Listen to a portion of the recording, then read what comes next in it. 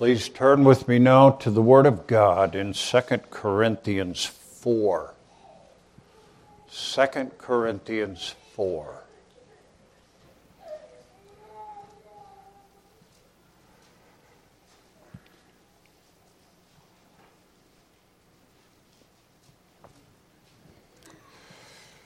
Therefore, seeing we have this ministry, as we have received mercy, we faint not, but have renounced the hidden things of dishonesty, not walking in craftiness, nor handling the word of God deceitfully, but by manifestation of the truth, commending ourselves to every man's conscience in the sight of God.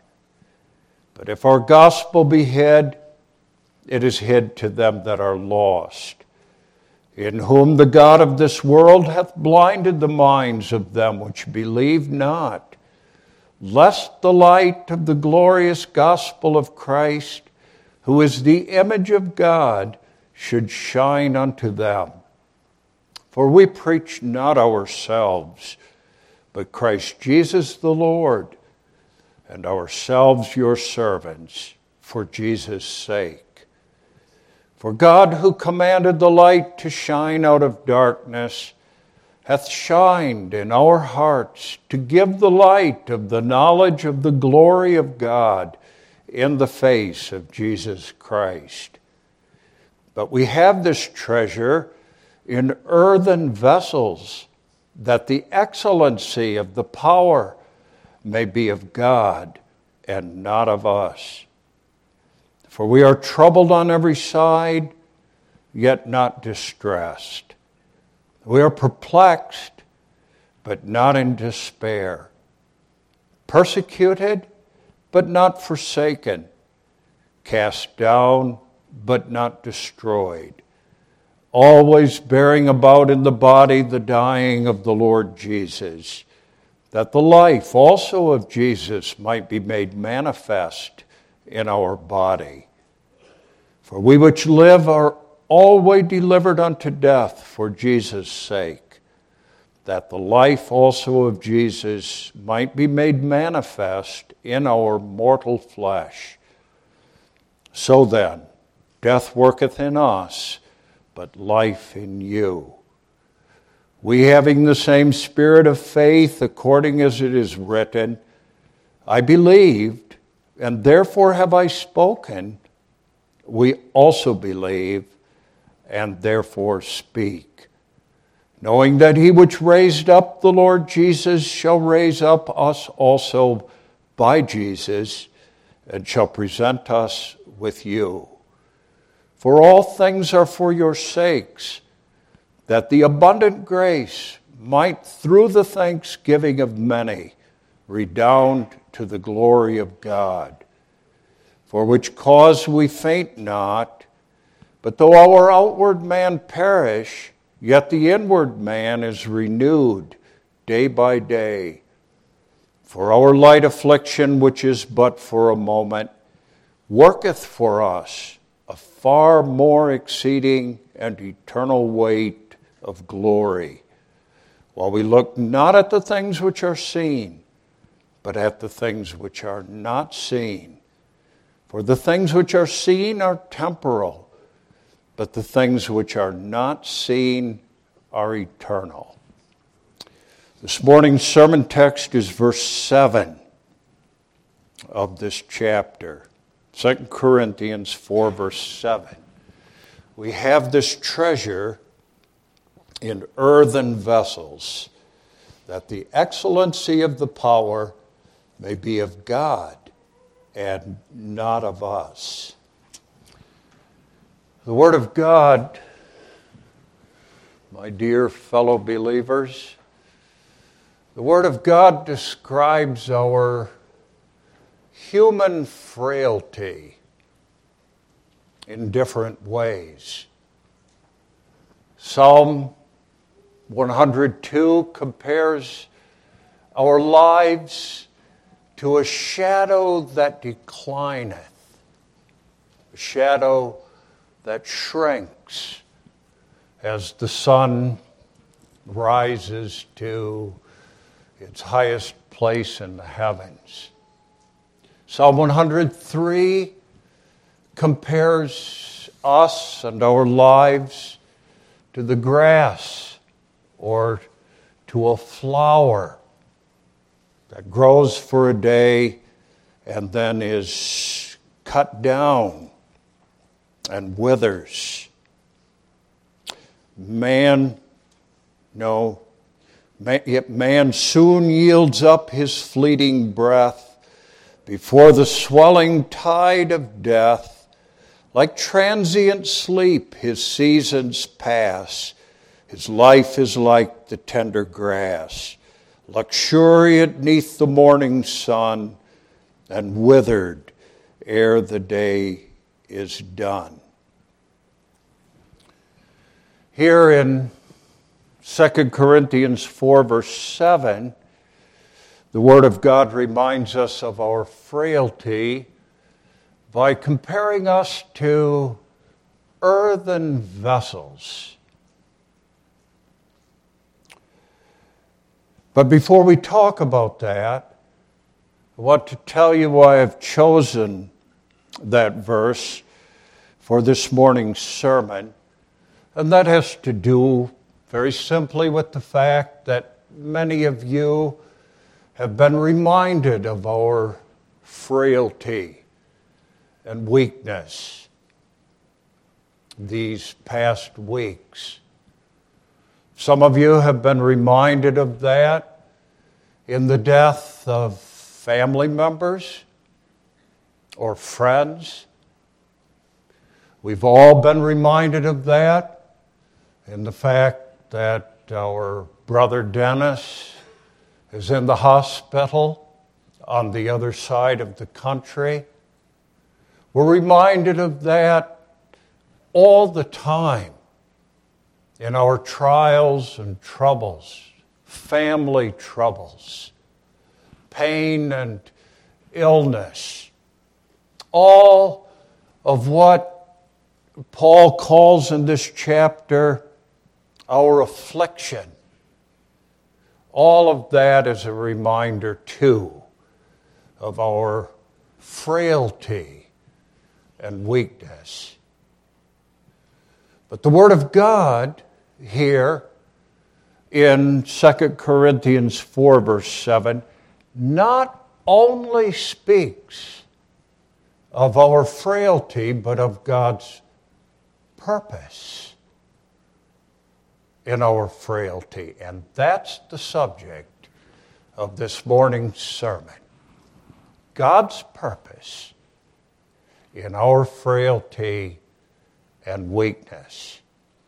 We're going to talk about three things from the passage about our human frailty, about our great blessedness, that's part of God's purpose, of our great blessedness described in the text as the treasure which God puts in those earthen vessels. And then finally, about God's sovereign purpose in all of that. Earthen vessels. That's our frailty. You have to think, in modern terms, of one of those orangey red clay pots that you can find in a garden center and which some of you probably use for flowers and other things. That's an earthen vessel. And that's a very appropriate description, too, of what we are. First of all, of course, because we are made from the dust. We are clay, as Job says in, I think it's Job 10, verse 9. God made us of the dust of the clay. From the dust thou art, and unto dust shalt thou return. That's the teaching of the Word of God. But we're like those earthen vessels, those clay pots, also because that kind of a vessel is very easily broken. If you will, God broke some of his vessels. God himself broke some of his vessels these past weeks. Psalm 2 talks about a potter's vessel, and that's the same thing. Speaks of Christ dashing his enemies in pieces like a potter's vessel. And you know what that means. When you throw one of those clay pots on the ground, it breaks into hundreds of pieces. That's part of our likeness to earthen vessels. But those earthen vessels are not only easily broken, they're also, while they're still of some use, they're also very easily chipped and cracked. And that too we see in what's happened with Dennis. We see that in all our trials, that we are nothing more ever than earthen vessels. We're described as earthen vessels in this passage also because such clay pots are not very attractive.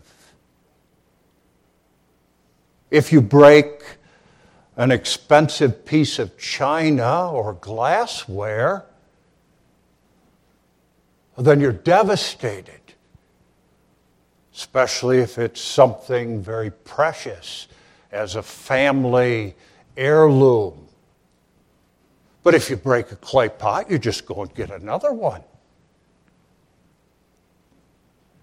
It's of almost no value,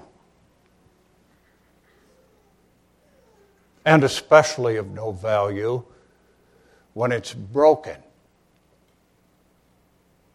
In fact, the word that's used here for earthen vessels is a word that the Greeks used at the time the New Testament was written to describe the pieces of pot that they used to vote. Yes or no, this one or that one. They didn't use paper, they used pieces of clay pot, and they used them because they had all kinds of them. That's the word that's used here to describe you and me. And not only are those earthen vessels of little value, but those of you who do some gardening and use them know how quickly they become dirty, how quickly mold and other things grow on them and make them even more unattractive. It's all part of the description that's given here in 2 Corinthians 4, verse 7. A description of you and a description of me. None of us. No matter who we are, no matter what we've accomplished, none of us is ever, in God's sight and in God's word, more than that. Earthen vessels. But Paul says, that's part of what the Bible in another place calls his strange work. God puts his treasure, it's his, he puts that treasure in those clay pots.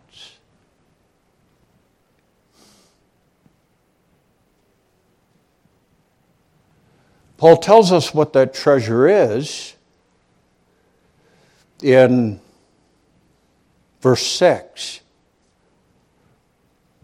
It's the light of the knowledge of the glory of God in the face of Jesus Christ. Paul says we have this treasure in earthen vessels. The treasure of the light of the knowledge of the glory of God in the face of Jesus Christ. You children know that that's a treasure? That when you go to catechism, Reverend Key is doing his best to give you a treasure when he teaches you from the Word of God.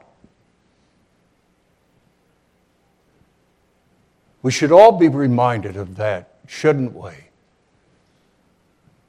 What we learn here in church is a treasure that can't be bought with money. A treasure that makes us richer than Croesus. I'll leave that to you to look up who Croesus was. Supposed to be the richest man who ever lived. Treasure more valuable than anything you will ever gather for yourself by all your work and efforts during your lifetime. A treasure. Really, the only treasure that there is in all the world. And it's light, too. In this dark world, in all the darkness of our troubles and trials, this is not only a treasure, but a treasure that sparkles and gives light. The light, the Word of God says, of the knowledge of the glory of God in the face of Jesus Christ. Anything you know about God is treasure and light. Anything you know of His sovereignty, of His power, of His majesty, of His glory as the God of gods and King of kings is treasure, something to be treasured, and light as well. What you know of Him as the triune God is everything and more than the Word of God says of it here when He calls it this treasure. But the Word of God is thinking especially here, not just of the knowledge of God in some general sense, but of the knowledge of God as Savior. It's the light of the knowledge of the glory of God in the face of Jesus Christ. There you see him not just as the sovereign Lord of all, who does according to his will in all things, but there you see him as the sovereign God of our salvation in the face of Jesus Christ. That's where you and I see him. We see him in the face of Jesus Christ as the God of election, who gave us to Christ before the foundations of the world. That's what election is all about. It's God's gift of certain ones in eternity to Jesus Christ. It's the knowledge of God as the one who by a miracle of grace paid for our sins by the death of his Son, Jesus Christ, on the cross, and by all that he suffered there.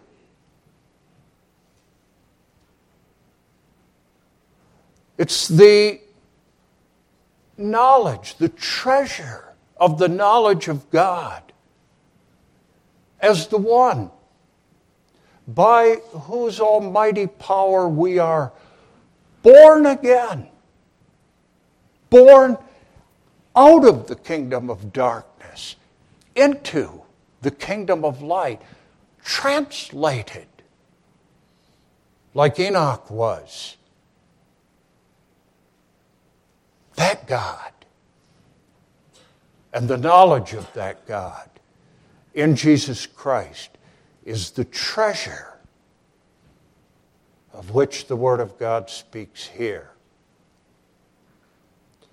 We have, you have, I have that treasure as an earthen vessel. When God gives me that treasure, and of course he gives it to me when he unites me to Christ, and all the riches of grace in Christ Jesus become mine. Gives me that treasure when he sends me his Spirit to live in me.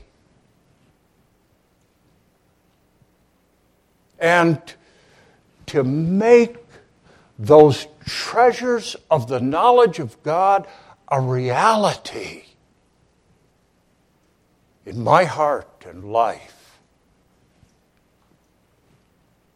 But God puts that treasure in earthen vessels. And that, as I said, is what Scripture refers to when it talks about his strange work.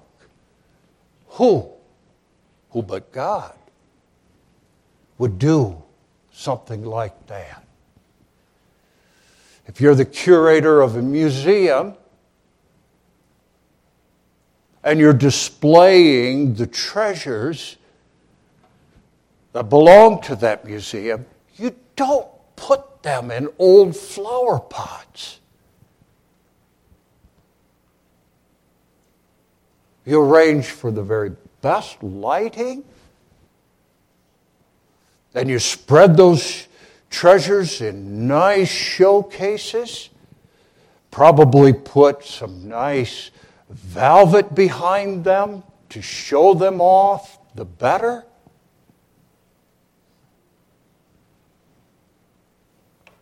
But that's not God's way, is it? He puts his treasure in old, dirty, I'm referring to our sinfulness, old, cracked, dirty flower pots. And he reminds us of that. When someone dies, a friend or a relative, he reminds us of that in our trials and struggles. That, as strange as it may seem to us, is God's way with us. And the result is, using that figure, the result is that you can't even see those treasures very well. They're not all spread out in their glittering splendor in a nice showcase on some beautiful velvet background. But they're all dumped, as it were, in an old clay pot. Sometimes that's so true that the only thing you notice is that old, cracked, dirty earthen vessel.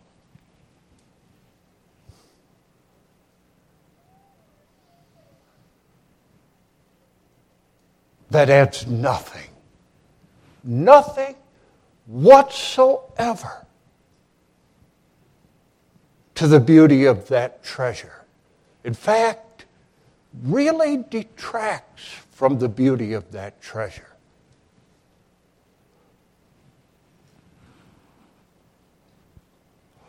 Puts that treasure of the knowledge of his own glory in the face of Jesus Christ in people who are struggling with their sins and who find that their sins rise up against them every day. Puts that treasure in people who are hurting, wounded, broken, if you will. That's his way.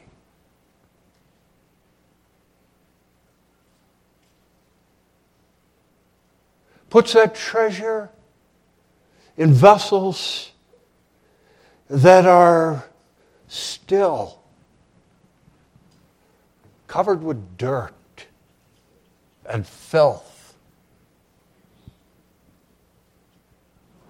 And the great question of the Word of God here is, why? Why does God do that?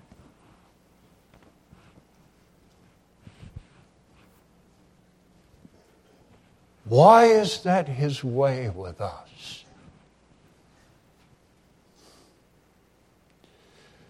Why these troubles? Why these afflictions?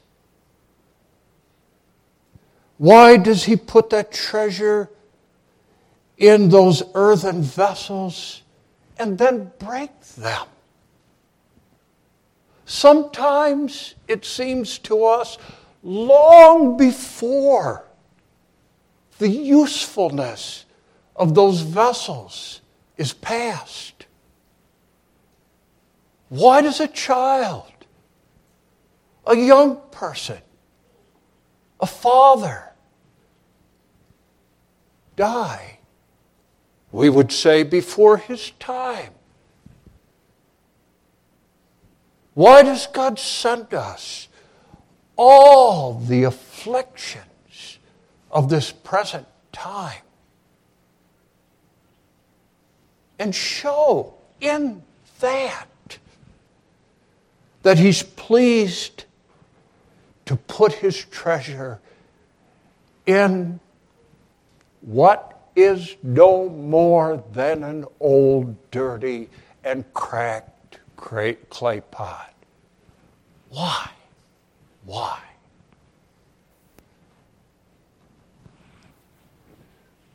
Why these troubles? Now, in my life. Why this? Why me? Such an old earthen vessel that it seems like the weight of those treasures will break me.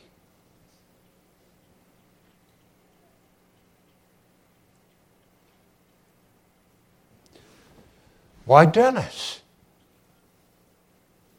In the hospital on the other side of the country. Why the family troubles that I'm going through, or the marital problems? Why?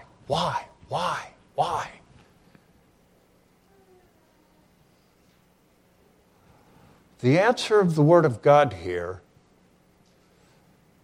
my dear friends, and it is the only answer you will ever get from God when you say why. The answer of the Word of God is that the excellency of the power may be of Him and not of us. That's Scripture's only answer to all those questions that we ask in our struggles and trials and difficulties. That the excellency of the power may be of God and not of us. So that it may be evident that salvation, my salvation, is of the Lord. So that it may be absolutely clear to me and to anyone who knows me that it is not of him that willeth, nor of him that runneth, but of God who shows mercy.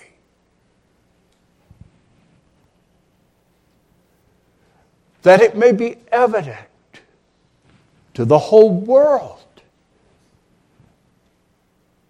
that he doeth according to his will in the army of heaven and among the inhabitants of the earth, and none can stay his hand or say unto him, what doest thou? That's the reason. That's the reason for your trials. That's the reason. Using that figure again. Why God, having put his treasure in earthen vessels, then breaks them.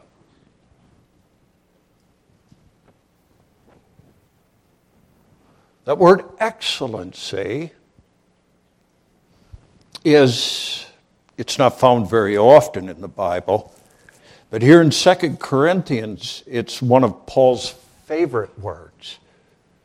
I think it's used 7 times in all in the Bible, in the New Testament, and 5 of those 7 times here in 2 Corinthians. Probably because it was there in the church of Corinth where there were so many troubles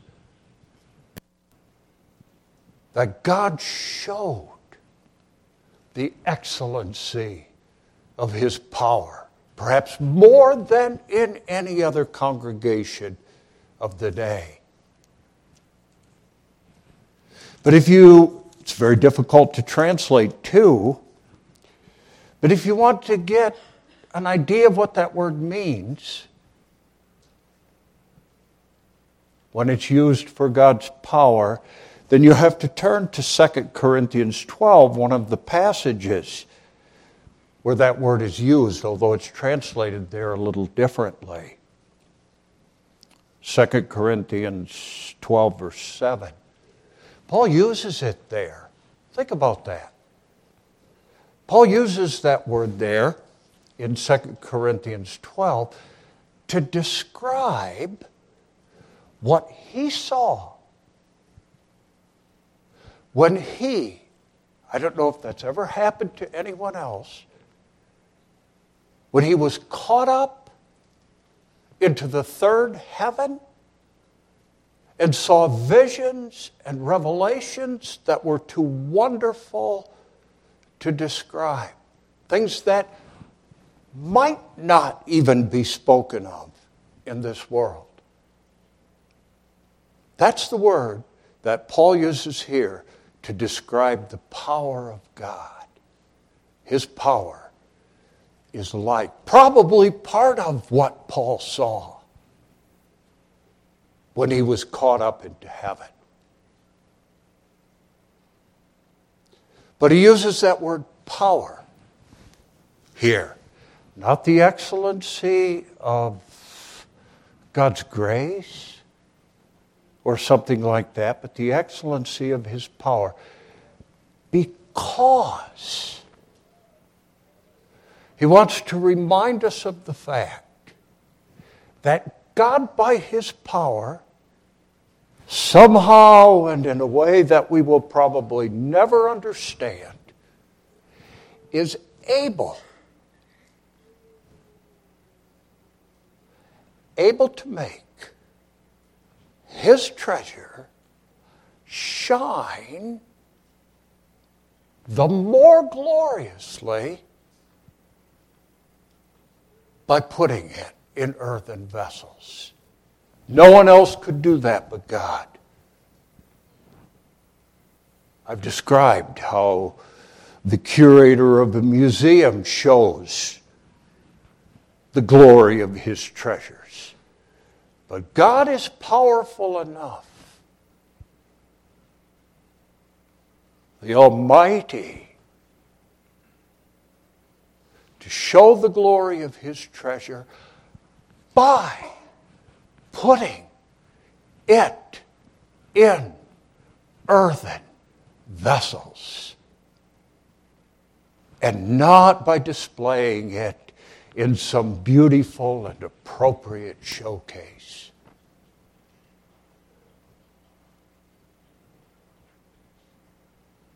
You understand that?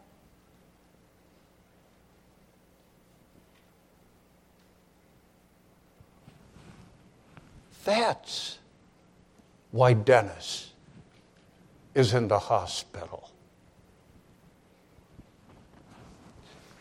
That's why friends and relatives die. Sometimes we say before their time. That's why you're hurting. That's why all those family troubles, that God may show in you and in your loved ones and in the other members of the congregation, that all the glory of our salvation belongs not to us, but to him.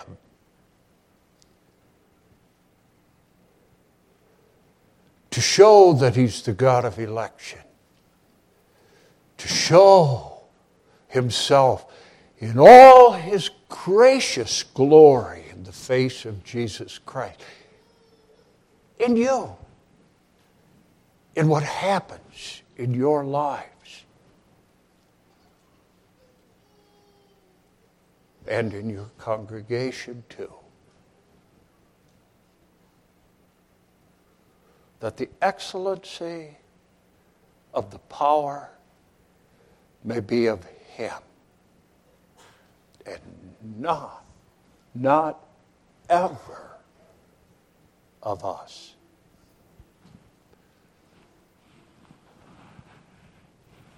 And when the child of God hears that, as we do here in 2 Corinthians 4, then he says, you say, don't you? Yes. Yes. That's it. And you say too, don't you? I don't need any other answer than that. If God shows in my life and in what happens to me something of His greatness and glory, then that's enough. Because when you come right down to it,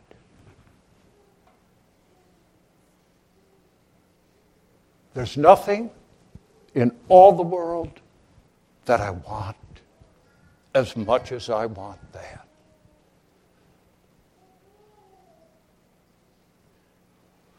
That's what you say, isn't it?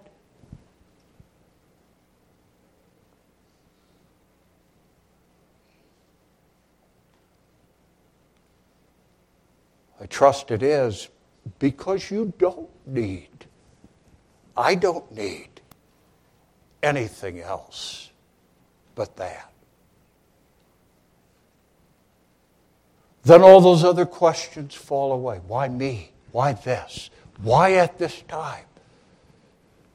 That doesn't matter anymore.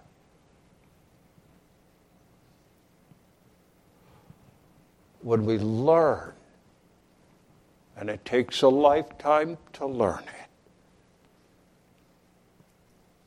that God's sovereign reason for making us earthen vessels and for dealing with us as earthen vessels is simply and solely His own glory. That was Job, you know. Job was a pious and godly man. There's no doubt about that. There can be no doubt about that. But he thought that God had to explain Himself in all that happened in Job's life. And God's answer to him finally, when after all his struggles God spoke to him, and when he had endured the abuse of his three friends, God's answer to him was simply, I am God. And Job said what you and I must say. That's enough. That's all I need to know. I'm sorry I forgot. I'm going to put my hand on my mouth and be silent.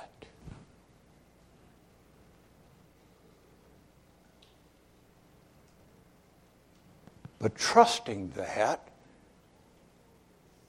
and I'll leave you with that this morning, trusting that, see yourself as one of those earthen vessels,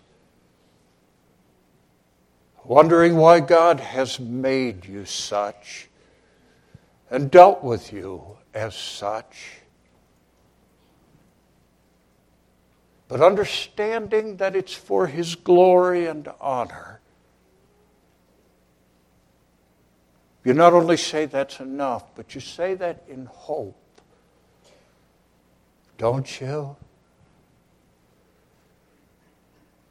That same God, by the excellency of His power, is able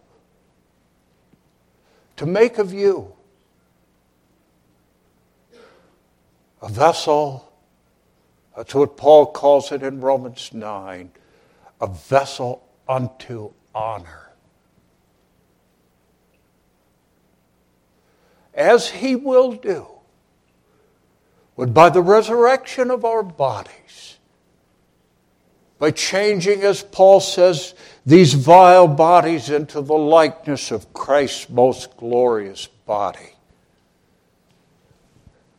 He makes us vessels that are a little more fitted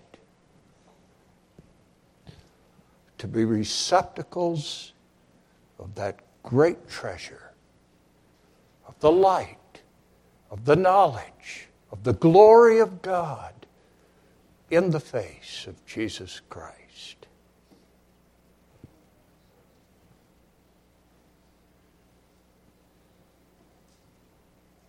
You believe that, don't you?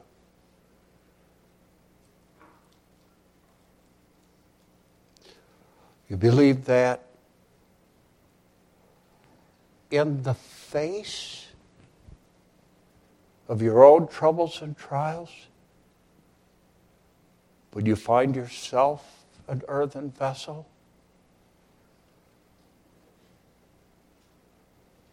I trust that having that treasure of the light, of the knowledge, of the glory of God in Jesus Christ, you do.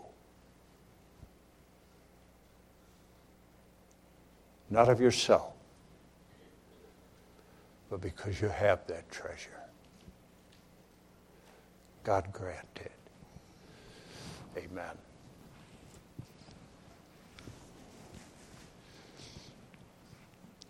Our Father and our God, we thank Thee for, once again, for the wonderful truths of Thy Word, so near to our hearts, and which touch so nearly the circumstances of our own lives. Forgive us when we do not see these things as we should. Forgive us when we are troubled and afraid and distressed and lonely and overwhelmed by the afflictions of this present time. And turn our eyes to Thee, the God of our salvation, in the face of Jesus Christ, our Savior, and help us to see more clearly. Forgive us all our sins, the sins of preaching Thy word with such weakness, the sins of hearing it as we do. Forgive us for Jesus' sake, in whose name we pray.